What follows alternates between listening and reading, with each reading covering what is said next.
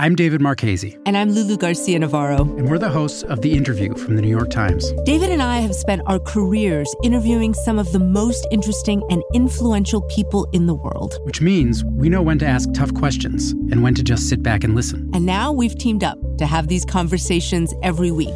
We'll try to reveal something about the people shaping our world. And we'll get some great stories from them, too. It's The Interview from the New York Times. Listen wherever you get your podcasts. From the New York Times, I'm Michael Barbaro. Here's what you need to know today.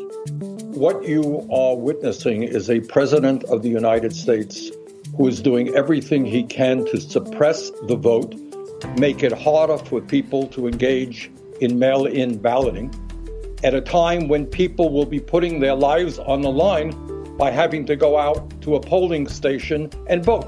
On Sunday, congressional Democrats acted to block President Trump from trying to undermine the United States Postal Service and mail-in voting, something that the president has suggested in interviews that he may seek to do.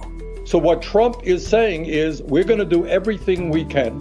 And this is not me talking.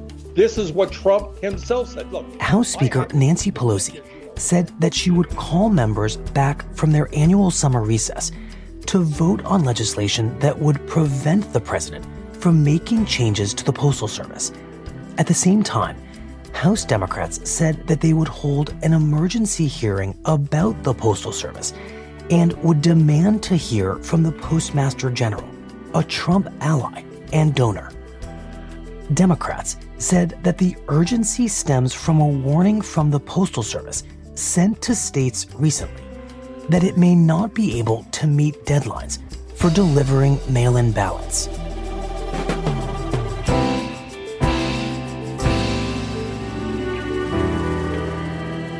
That's it for today. I'm Michael Barbaro. See you tomorrow.